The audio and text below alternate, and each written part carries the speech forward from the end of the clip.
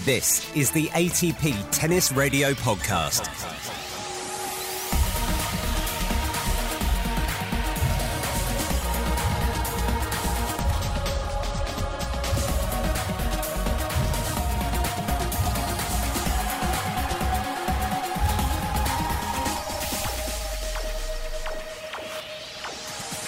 Welcome back to Australia as we look back on the ATP Cup and ahead to the first Grand Slam of the year, the Australian Open.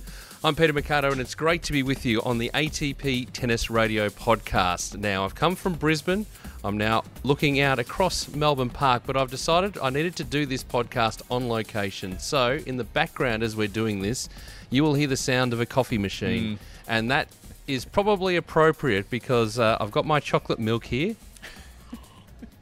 And I can finally say, after all these years, I am having coffee with Cation. Yeah. My Cation is here. Great to see you, Mike. It's good to see you as well. Yeah, I mean, Melbourne, the coffee scene here is vibrant. We've got some Lavazza coffee in front of me. I went with the flat white, 1 sugar, almond milk. I think that's Robbie Koenig approved. I think. But that's... Aside from the tennis, that's my favorite part of coming to Melbourne every year, is the just going to different coffee shops every day. Well, I think it's nice that you do that, but obviously we've been talking about your podcast too. So just give us a rundown of your podcast, because we'll talk about it a little bit at the end as well. You're working with Noah Rubin. That's right. Putting together this podcast, because it started off as Coffee with Cation, right, which is how I refer to you on air these days to cross-pollinate this podcast. But tell us exactly what the name of it is and where we can find it. Yeah, it's called The Coffee Cast with Cation and Rubin, powered by Behind the Racket. So myself and Noah Rubin, young American player, Wimbledon junior champion back in 2015. We talk a lot about the Challenger Tour, some of the ideas we might have that are a little bit different about the Challenger Tour, and also try to introduce the players who compete at that level. Behind the Racket, what Noah's done in terms of the Instagram page, his website, introducing players to the world in a completely different light. We try to do that in more podcast form, so we get to interview some of the players a little bit deeper. We recently had Madison Keys on, the great WTA star, just talking about her vantage point. We also had her boyfriend Bjorn Fratangelo, who does play a lot at the challenger level. So we try to make sure that we introduce players a little bit deeper, some different topics. But yeah, it's available iTunes, Stitcher, Spotify, wherever you find your podcast. We're part of the Tennis Channel Podcast Network as well. So after you've listened to this ATP Tennis Radio podcast, get over to that one. Yeah, it's. I think Noah is an interesting man as well, being from New York. Yep. Obviously, this is a very international podcast that we're recording as well, but New York, it's very opinionated. Yes. And Noah fits that very well. Well, we'll look forward to maybe hearing him on ATP Tennis Radio across the year as well. I'm sure you would have opinions on the ATP Cup. Serbia winning over Spain, Australia doing pretty well as well. Mm-hmm. We had good crowds across Perth, Sydney and Brisbane. So I've been up in Brisbane taking a look at it and obviously seeing the pictures coming in from Sydney as well. Novak Djokovic carrying Serbia to victory. Yeah. What did you make of the whole thing? I think it was a fascinating look at the team competition idea versus the individual, wasn't it? That's the lasting image for me. The idea that these players competed at the beginning of their year, right before one of the slams, at the highest level, because they were playing for their country and playing for something more than just themselves. And I think that's the takeaway for me, is just how hard these players were competing, the emotions of some of the players in both positive and negative ways, Peter. That week just, it got a little bit How many rackets were smashed, do you think? But I think that shows how much these players love competing for their country, competing in a different way. The fans responded incredibly well. Turnout was 220,319.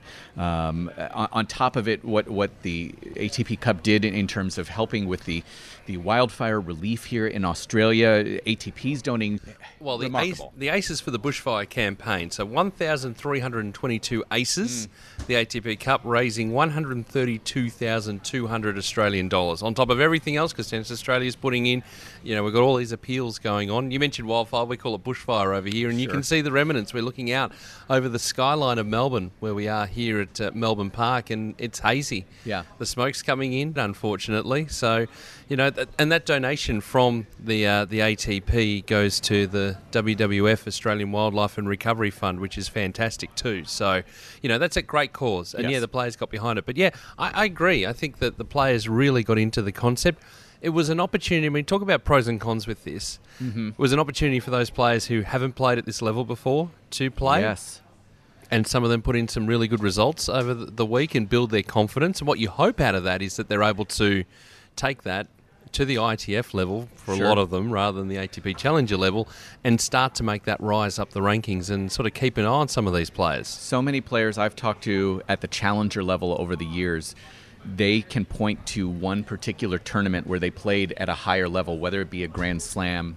Marcos Giron, who's in the main draw this year of the Australian Open, pointed to a match he had against Juan Martín del Potro. His first ever ATP tournament was in Los Cabos, Mexico. And he said, I had one, the only goal I had was to have 1 point where I traded forehands with del Potro. And he did. And he just suddenly took from that, I can play at the next level. He had a fantastic 2019 campaign, now in a main draw of a Grand Slam on his own, ranking for the first time. So I think you're exactly right when you say that, Peter. You never know if you're going to have that one moment in that one tournament that completely changes your career. And I think there's several examples from the ATP Cup that really could be that in 2020. Yeah, I think we had some cracking matches as well. Yes. Obviously, the final, we had Nadal versus Djokovic. Djokovic continuing his dominance over Nadal on hard courts. We've had so many across the way. The Aussie-Great Britain tie. Yes. The work of Alex de Minaur, not trying to be too sort of patriotic here, or biased. But well, his match against Nadal as well was fantastic until the third set. Yeah, but we've seen some cracking matches along the way, and that's added to the excitement. The profiling of doubles too, I think has been good, and sort of the mixture of getting them into the three different cities as opposed to being clustered in one spot. We had the new Ken Rosewell Arena in Sydney, had the canopy over the top, so that was good to open that off. And I think there are a lot of positives to it. In terms of changes and things looking at it on the ground, the only thing I guess is probably tie length for me, and some of the ties just went on and on and on, and there were sort of flow-on effects because if it was a day tie that went long, it flowed into the night time, and then that pushed it late, and sort of 1, 2 a.m. in the morning.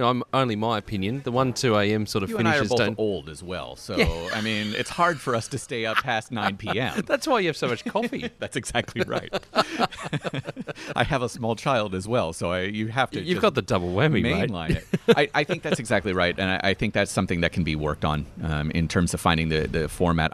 What we've seen a lot from players in terms of the negative is the fact that it's a 19th countable tournament. In the rankings. So looking at that too. Yeah, I think that's gonna be the one. John Millman, who did play for Australia in the ATP Cup, he's actually been a vocal proponent against that, finding a way to make sure that it counts for points, but doesn't necessarily count additional for the players who are lucky enough to be selected. You've got countries who are not going to be able to have players who are competing in the ATP Cup. So how do you find a way to make that equal for everyone? I think is the big question that I'm going to have moving forward. Yep. The fact that it has so many points available to it at a prestigious event like it is, but how do you make that balance so that everyone has that same level of opportunity, and it doesn't feel unequal to some players? Yeah, and that's a tricky part. And, yes, and if you're ranked 800 in the world and there's a guy who's ranked in the top 100 who can't play the event, that's where it becomes a little bit tricky. But they'll tinker with it. I think they will. I think the overall concept of it was good. It's just sometimes, you work out the kinks after. You got to run it once to be able to work out the kinks in it anyway.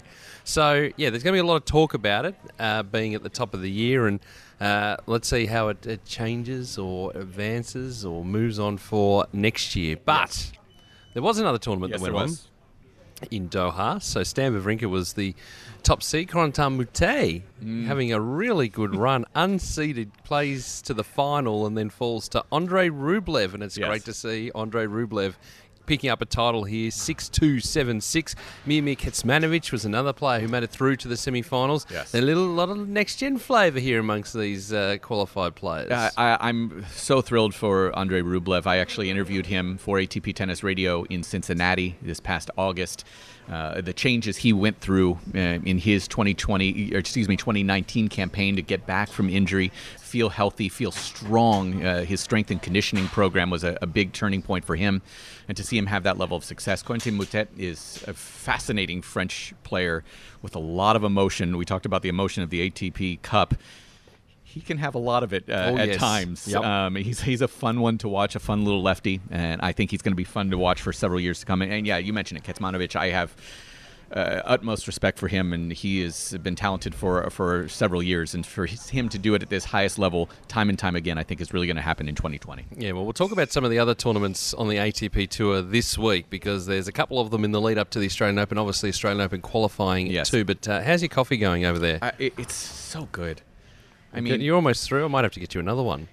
I think I'm okay. Okay. I don't want to listen. We're recording this as we prepare for qualies broadcasting that we have to do over the next couple of days. I don't want to keep myself up too late. I want to make sure I get adequate sleep to deal with you over the next couple of days. That's the real task for me. Funny how many people say that too, just by the way. Well, I'll leave you to the coffee for a moment, because there's been obviously plenty of changes with the new ATP Cup coming in, and then plenty of changes both on and off the court, as ATP Uncovered's Gabriel Clark explains. The new year has also brought a new face at the head of the ATP, former player and businessman Andrea Gaudenzi. The Italian retired in 2003 after reaching world number 18 and winning 3 ATP Tour titles. Now he's eager to give back to the game that's been such a part of his life. And he gets it. I started playing tennis when I was 3 years old and played professionally up until I was 30.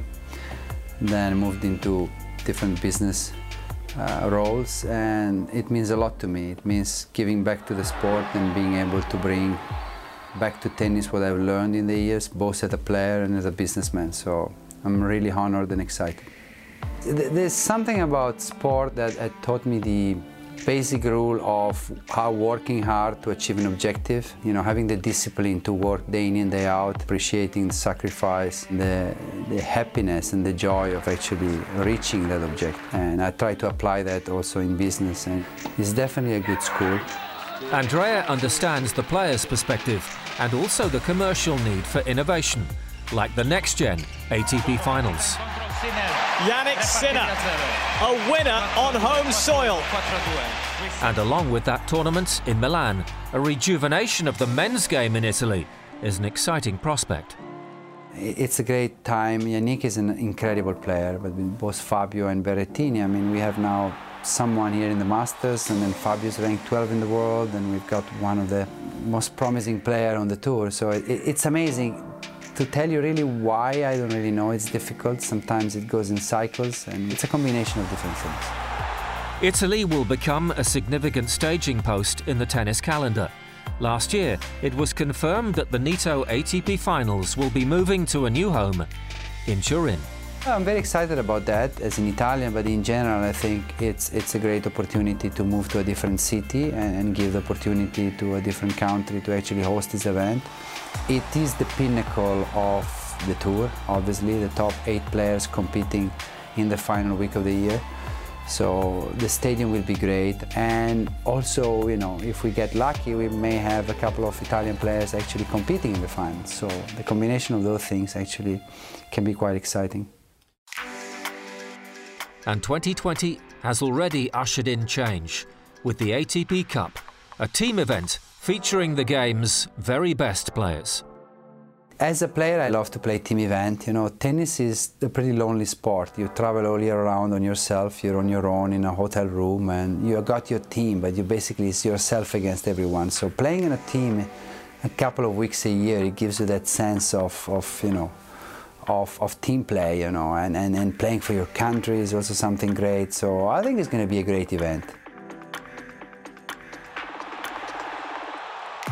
It's an exciting time in men's tennis. The amazing longevity of the legends is set to be tested by new stars. Andrea Gaudenzi is keen to guide this next chapter of the ATP Tour with his unique mix of experience, expertise and innovation. We are in the entertainment business. In the end, we need both players and tournaments for the growth of the sport. I think we need the Grand Slams as well as the other governing bodies, ITF and WTA, because we are one sport. And for the end consumer, for the fan, we are seen as one sport. And I think the end product is actually the game of tennis. We are in a very good place. We just need to fine-tune and improve a few things and work closer with the other governing bodies and the other tournaments. Tennis is a great entertaining product. So eventually the events and the sport will create new stars. I played in the year of Sampras and Agassi in the 90s, and before that was Becker, Edberg and those guys. And when I quit, I said to myself, no way ever will win more than Sampras did. And it's going to be very difficult to match a rivalry like between Sampras and Agassi. And both of these assumptions were actually passed, because now we have Djokovic, Federer and Nadal competing for 10 slams. So who knows what happens in the future, and maybe greater things actually are expecting us. So a bit of change at the top. Andrea Gaudenzi, it's good to see the Italian tennis is just amazing. Firing. Obviously talked about that and how well Italian tennis is going. Yeah. The volume of tournaments. They're going to have the end of year, the Nito ATP finals, not this year, but next year. They've got the next gen. They've got so many tournaments played through Italy, both at the top level, ATP, and also at Challenger level too. And the results are showing. We're seeing these young players come in. I mean, how great was it, Yannick Sinner? That huge run amazing. At the next gen. I got to see him last year at the Challenger level in the summer. I actually interviewed him in Cincinnati as well for ATP Tennis Radio. He's a fascinating story coming over from being a skier at the junior level. Between him, Berrettini, obviously Fonini, who's been doing it for several years, there's a lot of talent there. A lot of them are crediting Flavio Panetta for kind of the turnaround over the last couple of years and getting the interest back at the tennis in Italy. But yeah, I think what Andrea Gaudenzi is going to deal with here on the political level, that's going to be the real question, isn't it? Well, the idea of, in his eyes, sort of seeing it as one complete tour, as no delineation for fans of, this is a Grand Slam, that's an ATP, this is a WTA, this is an ITF, that sort of thing. I mean, that's a positive step, and I think, you always have, when someone new comes into a big role like this, they're going to put their stamp on it, and I think the signs from what we heard in that package are going to be quite positive, and in playing that political game, because we know from time to time how political it can be, if you've got someone who's trying to bring everyone together, that can only be good for the sport. I completely agree, and I think just the idea of being open to it is the biggest thing. The sport is so territorial. Yep. In terms of, as you mentioned, so many different entities wanting to protect their players, protect their tournaments. How do we do that so it's equitable to everyone? I don't know how many conversations you have, Peter, with people who are outside of the sport. It can be very complex to explain some of the rule differences between different organizations. I love what he said, though, in terms of wanting to make sure that the fans just have a very, I keep using the word, equitable idea of what to expect from tournament to tournament, and I think that's going to be a real question for him, along with some of the issues facing the ATP as well. Well, one of the things, I guess, that we had with Chris Commode, who did a good job, and credit to him too for the ATP Cup concept and pushing it through, and we spoke to him at the O2 last year as a part of our coverage in London, and talking about some of the politics that comes when that person, either the CEO or the chairman, combined role there, now it's separated out, has to make that casting vote, and you've got so many different factors in it. Obviously, it's our opinion on this. That to me is the trickiest part, juggling within the ATP all the different sort of key stakeholders and making sure everyone works together. That's the biggest issue. I think you hit on it. You have to make sure that the tournaments are taken care of. You have to make sure that the players are taken care of. You have to make sure that the sponsors are taken care of. And yes, as you mentioned, these are our opinions here, but I think that's the trickiest task at this point. I know in the podcast you were nice enough to mention that's been one of the issues I have, is how do we make sure that the players are represented a little bit separated from the tournaments themselves? Do we, there's always been talk of that unionization of ATP's players, the WTA's players as well. Is that the route that they're going to go as players? So I think that Andrea is going to have a very difficult task trying to manage all of those entities over the next couple of years in a way that makes sure that all three parties, if you will, if you include those three that I just mentioned, that they're all happy. Yeah. That's a difficult task. It is, but we'll see how it goes. And we'll be catching up with Andrea on ATP Tennis Radio throughout the year and having some really good conversations. He's got some really good views, and I think, the former player coming in and being the CEO with the business experience he's got can only be a positive thing. I completely agree. Now, one of the other things that you do, now you're going to be reporting for us throughout the year on ATP Tennis Radio, and hopefully we'll get you over to doing some commentary on ATP Tennis Radio as well, just expanding the empire you are. I'm glad I'm here on the ground floor, but you do a lot of magnificent work, fantastic work on the ATP Challenger Tour. Thank you. Looking at it overall, Yeah. I mean, you do a lot in the States in terms of covering the events there, so you've got a good handle on it. We don't get a lot of chance on ATP Tennis Radio to talk about challenges and where they fit in. Yeah. One of the byproducts, first off, with the ATP Cup was we had a couple of events, challenger events, that are held in the previous week. Right. We were to have a tournament in Canberra that got moved to Bendigo. Right. Some of these fields have been outstanding for challenger level. Noumea and Bendigo last week had some of the best, in terms of just top to bottom, best talent I've seen at the challenger level. A lot more players are just buying into the concept of this is not a lower level. It's just another tournament. It's another opportunity. The fact that you're going to get great preparation for a slam like this at the Australian Open, the fact that you're going to make a little bit more money. The ATP, what they've done in terms of providing housing now over the last 2 years, providing housing for the challenger players, 3 nights guaranteed last year. This year it's 5 nights guaranteed housing. It makes a huge difference for the players in terms of making it more sustainable for more players. And so I think that's been a really huge development for the challenger level players. It's a tough question to ask you right at the very start of a season, but what are you sort of, if we were doing time capsule sort of stuff for the Challenger Tour, in terms of getting your thoughts on how you think things are going to play out, are there any particular players that you've put on your watch list out of 2019 that have entered, just made their way onto the Challenger Tour, that you think going to make a breakthrough? Challenger Tour first and then onto the main ATP Tour? Well, let me just say that I think the one American that is right there for me won a title yesterday, J.J. Wolf. Yep. I think he has a real opportunity to be a big superstar pretty quickly. He's one of those guys that, I don't know if you'll recognize this reference from back in the late 80s, early 90s of golf, John Daly. Yes. Grip it and rip it. And that is J.J. Wolf. There's not a lot of intense complexity of what he does. It's very much I'm going to go beat you off the court. I think Maxime Cressy is another young American. I feel like I'm going to be talking about most of the American. That's most okay. of it's stuff I do that at That's what you do. The USTA level.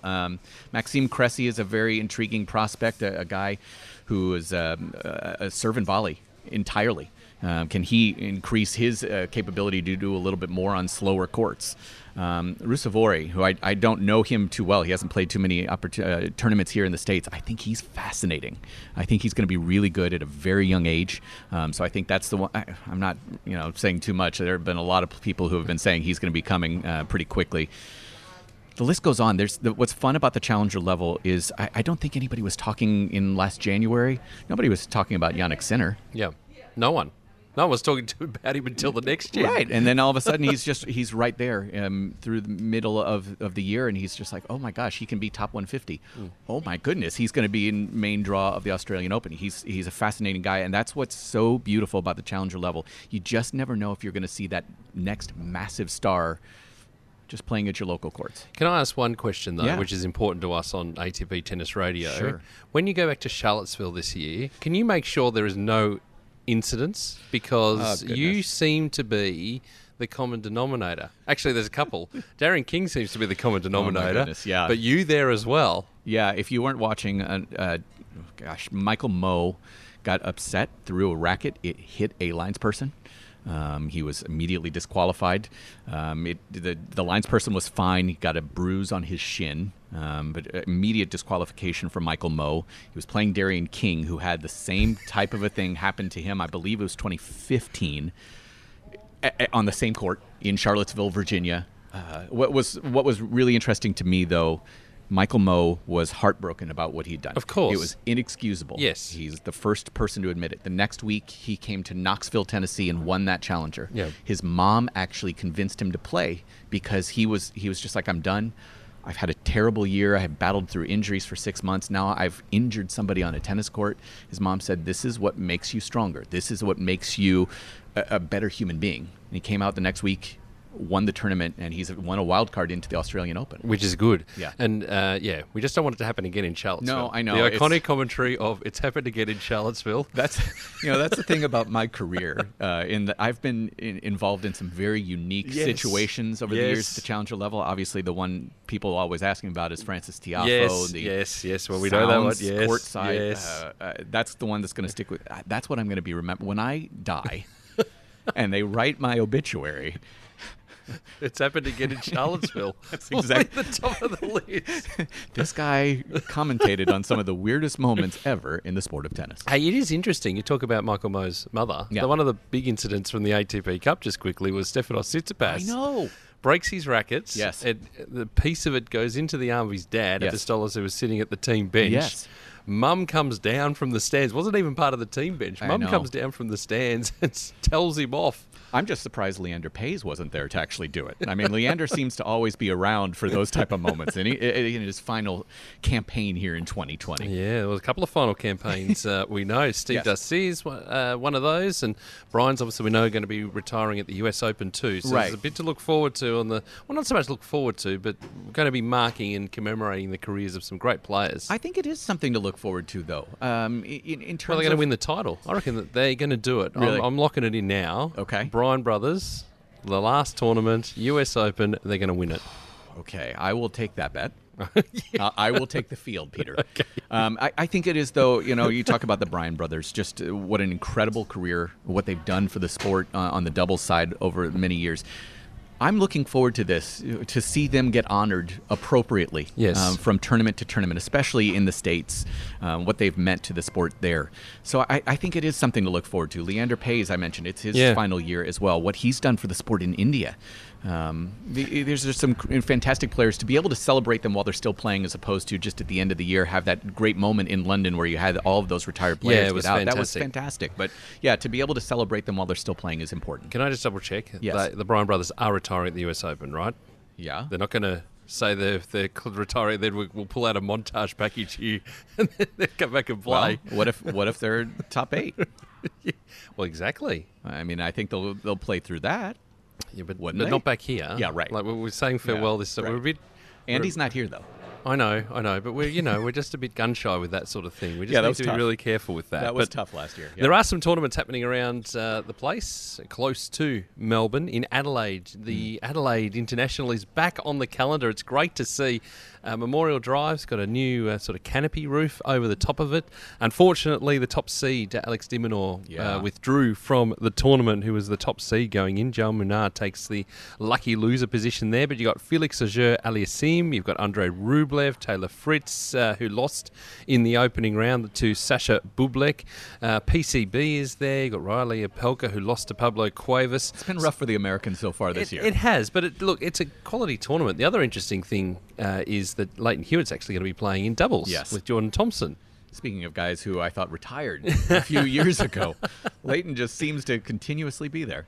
Yep, so we'll see how that one tracks, but it is good to see top tournament tennis there because they've had exhibitions for the last couple of years when they lost the tournament, so the fans better get behind it. And in Auckland, the traditional, I call it the David Ferrer Cup because he won it that many times.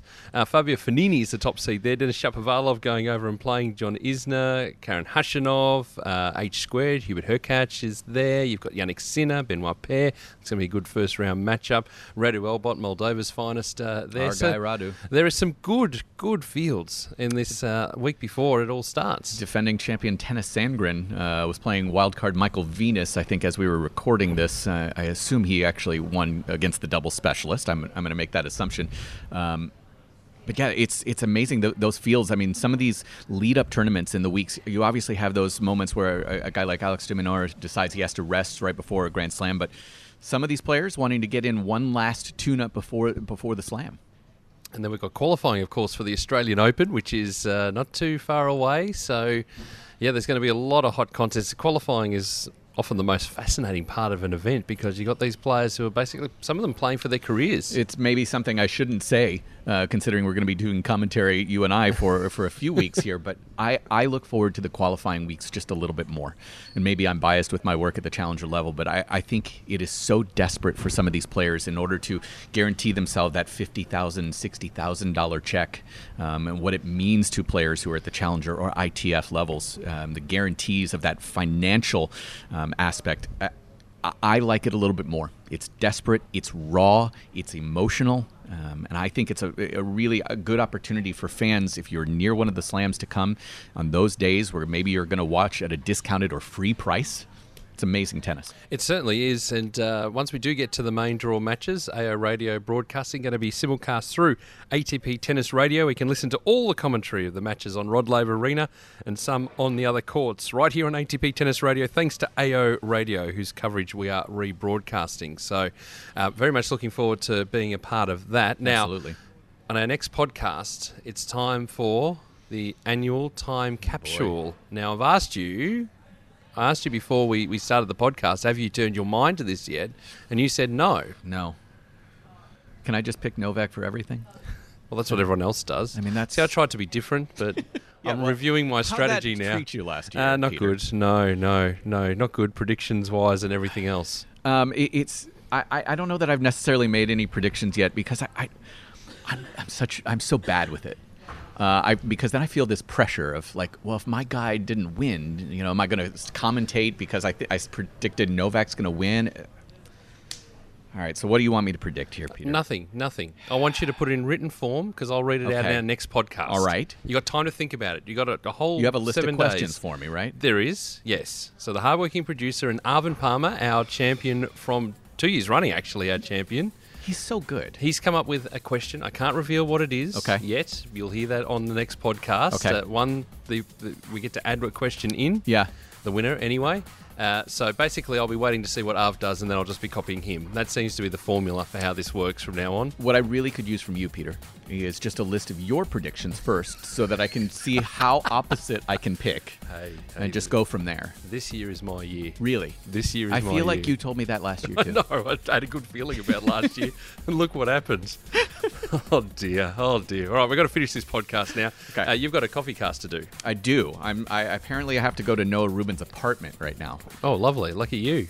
I guess. I don't know. I guess I'll let you know once I see the apartment. Well, if you make it back, yes. We look forward to having you, of course, part of the World Feed team on for the Australian Open. We look forward to your reporting work on ATP Tennis Radio. Excited for it this year. Yep, starting off in Miami. Yes. And then hopefully some commentary work towards the back end of the year as well. And enjoy the coffee. Thank you, Peter. I always do here in Melbourne. That's what it's all about, really. And that's it for this week, but there's plenty of tennis to come here on ATP Tennis Radio. We've got all the Masters 1000 events covered, plus selected 500s, the Next Gen Finals, Nito ATP Finals, exclusive interviews, and of course the podcast. Next week, I'll be joined by Gigi Salmon and Chris Bowers to go through said time capsule, the official famous ATP Tennis Radio time capsule questions, as well as giving you our thoughts ahead of the first Grand Slam of the year, which of course ATP Tennis Radio is simulcasting thanks to AO Radio. Until then, enjoy the tennis.